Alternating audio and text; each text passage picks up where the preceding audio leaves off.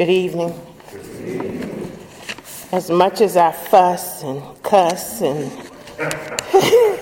raise all kind of saying, I really am privileged to be the co-pastoral director here alongside my friend and sister, Reverend Katie Heisman.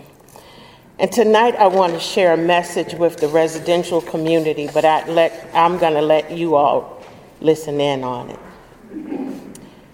I am excited because two of the people who I've journeyed with in ministry are sitting here. Do you know what it's like? It's almost like you've given birth to some people because you went through a healing journey with them and you see them sitting. So thank you for being here. You all are really, really precious to me. Pray with me if you would. Kind Father, it's in the sweet name of Jesus that we pause just to say thank you. Thank you, God, for this time and opportunity. Bless this word that I've done the research on, but God, I ask for a fresh oil, fresh anointing, a re-dipping, that you might be as joyful as Mabel. This is my prayer in the name of Jesus. I ask it. Amen. If I had to tag a title to this message, it would be Just Be. Just Be. For the last 7 weeks, a cohort of 6 people from the Richmond Hill community has been participating in a program at the Collaboratory of Virginia at U-Turn called Thrive, where we have been looking at the residential component of our organization. Our focus statement, written so wonderfully by our co-pastor, Katie Heisman, says, for us to be considered for this program, Katie wrote, "At the heart of Richmond Hill is a residential Christian community that maintains a rhythm of work and prayer together, sustaining the hospitality ministry. We hope to discern adjustments to the residential program, for example, how to recruit new residents, have space to envision different models of residential community, and desiring to create a discernment process for new members that is intentional without also being too cumbersome or a deterrent." We've been fleshing out what a healthy community looks like as a part of our work at Thrive, looking at those places where we are actually thriving, as well as those places where we are challenged. When I looked at our text for this evening, I began to think of a conversation that one of the coaches and mentors shared with us about 4 weeks ago. He said, "You are in one of 3 phases. You are being, becoming, or being seen as." We've been encouraged to state our bold ambition and to delve into systems thinking and to ponder some potential leverage points in our work, especially as it pertains to the challenges we are trying to solve. Why am I sharing this with you all? Y'all know I like it when you're inquisitive and ask good questions. I share this because I believe the elder, the pastor, the apostle, John, writing a letter to Gaius, had a community like Richmond Hill in mind when he wrote this epistle. He described the many phases that we are currently in here. We are what Chris Baird called in 3 of 3 phases all at one time. We're being seen as, we're becoming, and there are some instances where we're actually being. As I started to unpack the text for tonight, I couldn't help but think we are well on our way to being all of what John prayed for. He wrote, "I pray that everything is going well for you and that your body is as healthy as your soul is prosperous." John was writing this to Gaius because of how he had cared for the people who crossed his path, the people who came into his environment who were often strangers, the people who may be seen soon or may never be seen again. This message is one that I want to simply bless our residents with, because we know where we are right now, and we know that people come and go that we have seen sometimes, but then we see people who come in as strangers but leave as family. This is one I wanted to bless the residents right now, because we have people who have come before us, and then we have people who we are waiting in anticipation to arrive. But we must remain focused on the very things that John talked about in this text. His accolades start off in the Message translation say, "I pray for good fortune in everything you're doing, and for your good health, that your everyday affairs will prosper even as your soul prospers. I pray that you persist in following the way of truth." He said, "I'm most proud when you extend hospitality to Christian brothers and sisters, even when they're strangers. You make the faith visible." A message about your love has been received. John encourages Gaius with a statement. It's good work you're doing, helping these travelers on their way. Hospitality worthy of God himself. You provide meals and a bed, so you become their companions in spreading the truth. Doesn't that sound like Richmond Hill? As I began to unpack further, I connected this message from the epistle with Chris Barrett's statement, and I was excited that we are doing some things right. That's my baby crying, wanting to come up here with her auntie. We're doing some things right while recognizing that there are some spaces and instances that growth is continually needed. I recognize that as we move from being seen as toward to becoming, and then as we move from being seen as to becoming and then being, we still have some things that we need to recognize. One of them came up for me in Philippians 2:4, where it says, "Do not merely look out for your own personal interests, but also for the interests of others." We can't make our personal agenda the one at the forefront as we take care of God's people. When this text was written, it was John's final epistle. He was nearing the end of his life, a life that had changed dramatically some 6 decades ago, when Jesus had called John and his brother James out from their fishing boat. The boys had left their livelihood and their father Zebedee to follow Jesus. While James was the first of the 12 disciples to die for his faith, John outlived all the others and referred to himself in the gospel as the disciple whom Jesus loved. Now, if everybody else is dead, you can call yourself the disciple that Jesus loved, because there's nobody to refute it. But it's a title that highlights one of the great themes of all of John's biblical contributions, including 3 John, where we see the love of God working itself out in the lives of human beings. I encourage us as a community, Richmond Hill, to check our agendas, because when we make this work about us and not about the assignment that God has given us, we risk becoming Diotrephes. I admonish you to read the remainder of the chapter, because this was a man who was wreaking havoc in the community, coming against what these people were doing. All I'm saying is in the text, not Lisa, that people who is truly serving Lord are doing it for his name's sake and not their own. While no one is really sure when John wrote this text, scholars believe it was from the island of Patmos, where John was exiled at the time.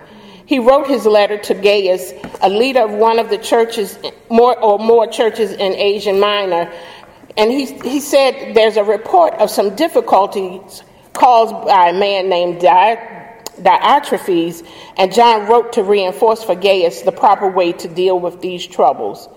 Lindsay lifted some concerns this morning in our staff meeting, and I want us to pray that God would guide us on how to handle these things, and we not take it upon ourselves to handle the things that we need to handle, but do only what the Father is doing.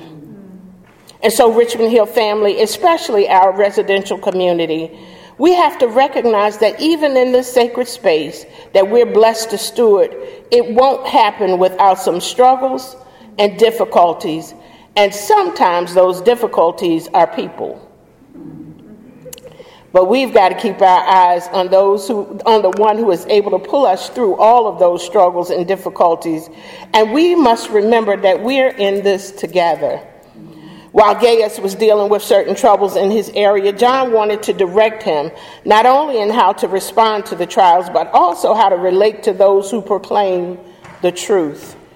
This epistle is largely concerned with the issue of fellowship with God, with the enemies of the gospel, and with those who proclaim the truth. John wanted to ensure a warm welcome from the churches to those who traveled around preaching the gospel, offering them hospitality and a send-off in a manner worthy of God.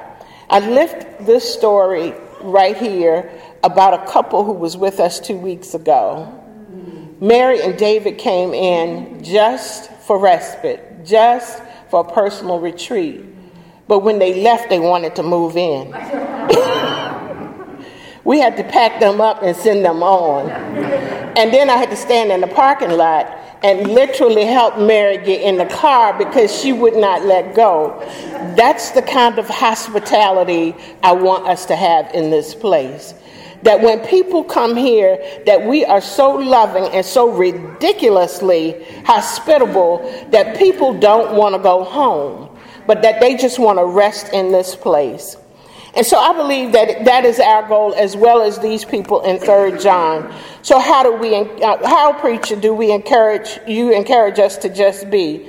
Y'all ask good questions. I want to offer 4 movements, and I'm going to take my seat. The first one is we must be loving. The text said John greeted Gaius in love. Anything we do without the love of God and for God's people is eventually going to become a task instead of an opportunity. In the Daily Bread devotion for today, the message is, we are better together. There I found a story of a woman named Marie, a single working mother who rarely missed church or Bible study. Each week she would ride the bus to and from church with her 5 children and help set up and clean up. One Sunday, the pastor told Marie that some church members had donated some gifts for her and her family.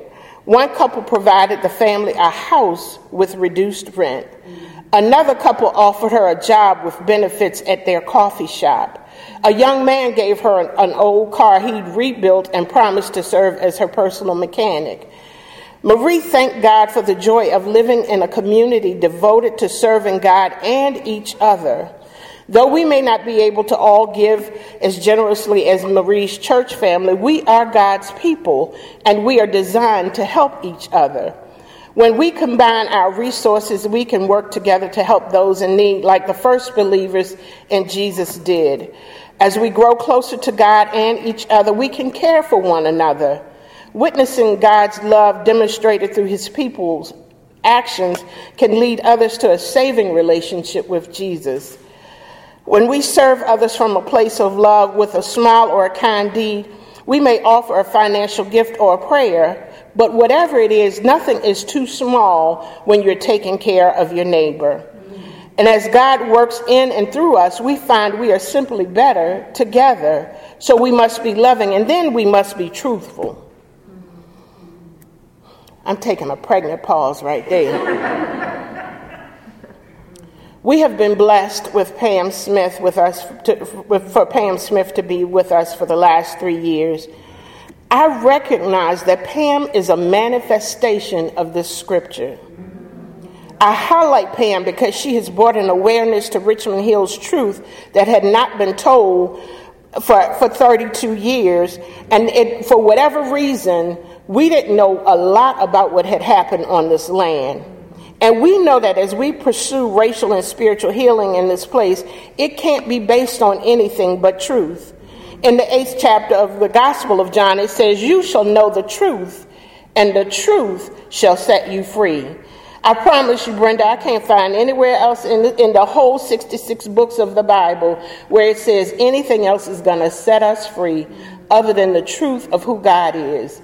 Even when it says, where the Spirit of the Lord is, there is liberty, it is still about being centered in Christ. And so we've got to tell the truth as it relates to this place. We're living in a time where the truth is not so positive in some circles. But as believers in Christ, we have the privilege of bearing the truth in the name of Christ with the full awareness that everyone is not going to be happy about how we are operating because we're walking in truth. But we have to take authority over anything that is attempting to exalt itself against the knowledge of who Christ is. So we must be loving. We must be truthful.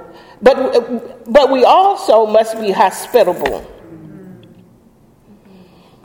Richmond Hill, I think we got this part down.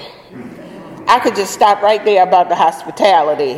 We are blessed to see the impact and the outcomes of our hospitality when it is shared in our community. We get phone calls and emails all the time about the experiences that people are having here. But we can't sit on our rusty dusties. My pastor called it, we can't sit on our blessed assurance and be happy with that. We've got to find out ways, creative ways and innovative ways to make sure that this is like a wildfire, that we are spreading the good news of what's happening in this place. Because the central teaching of this pericope is that we are to show hospitality worthy of God to our guests when they arrive at our doors, whether they're strangers or not. And so when we're walking in truth and showing hospitality, we're giving people a safe place to rest. We must be truthful. We must be loving. We must be hospitable. But we also have to be faithful. This is not a one and done. We are constantly being put to the test as to whether our faith is strong enough to keep us here. I'm confessing, it ain't got nothing to do with we. This is me. I have knockdown drag-outs all the time because I want us to be committed to the work that has been assigned to our hands. And so I try to encourage, but I encourage to rest as well as work. Because if it's out of balance, one thing or the other is going to suffer. None of what we do is going to last very long or be very impactful if we don't become the incarnational ministry of Jesus. If we don't seek him first and his righteousness, nothing is going to be added unto us. We make faith visible when we are committed to do the work that has been assigned to us. And when we do it without griping or complaining, God shows up and shows off, and we are in awe, and we're the ones doing it. This is an area for growth for me because I haven't gotten the don't complain part down straight. Moment of transparency. I am tired. But I'm tired because I'm constantly working. So is Katie. And so we have to be faithful to what we're doing. But this is a plea tonight for everybody in the community to come alongside us, to help us in the faithfulness of this place to do the work of ministry from Richmond Hill. And so I'm not just talking about for me, I'm talking about for our residents. We are low in number and big in impact and responsibility. So we need as much help as we can possibly get. There is nothing too small that if you say, I don't have but an hour a week, Lisa, I want it.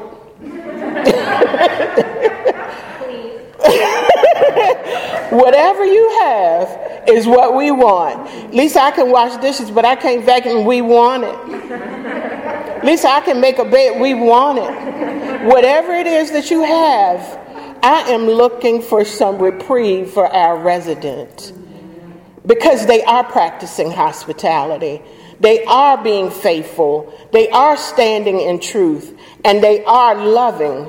And so we invite you to join us however you can, with whatever you can. Now, let me just say, if you don't have any time, but you got some money, Lindsay will take it. I'm being very serious. I'm joking, but I'm being very serious. It takes a lot to keep this place going. And so we want to make sure that you lock hands with ours, and we don't do the compare and compete. No gift is too small, and there's certainly not one that we've gotten that's too big. So whatever you have to offer us, we would receive it. We make the faith visible when we are committed to our work. I want you all to know that even while it's tenuous and weighty and often overwhelming, I know that the Lord has his hands on us and on the work that we're doing. So I know it will be successful because the scripture told us, and as this started off tonight, in one translation, the scripture said, I pray that you're successful and in good health, even as your soul is prospering. And so we have an opportunity to share in the way of truth if we would just be.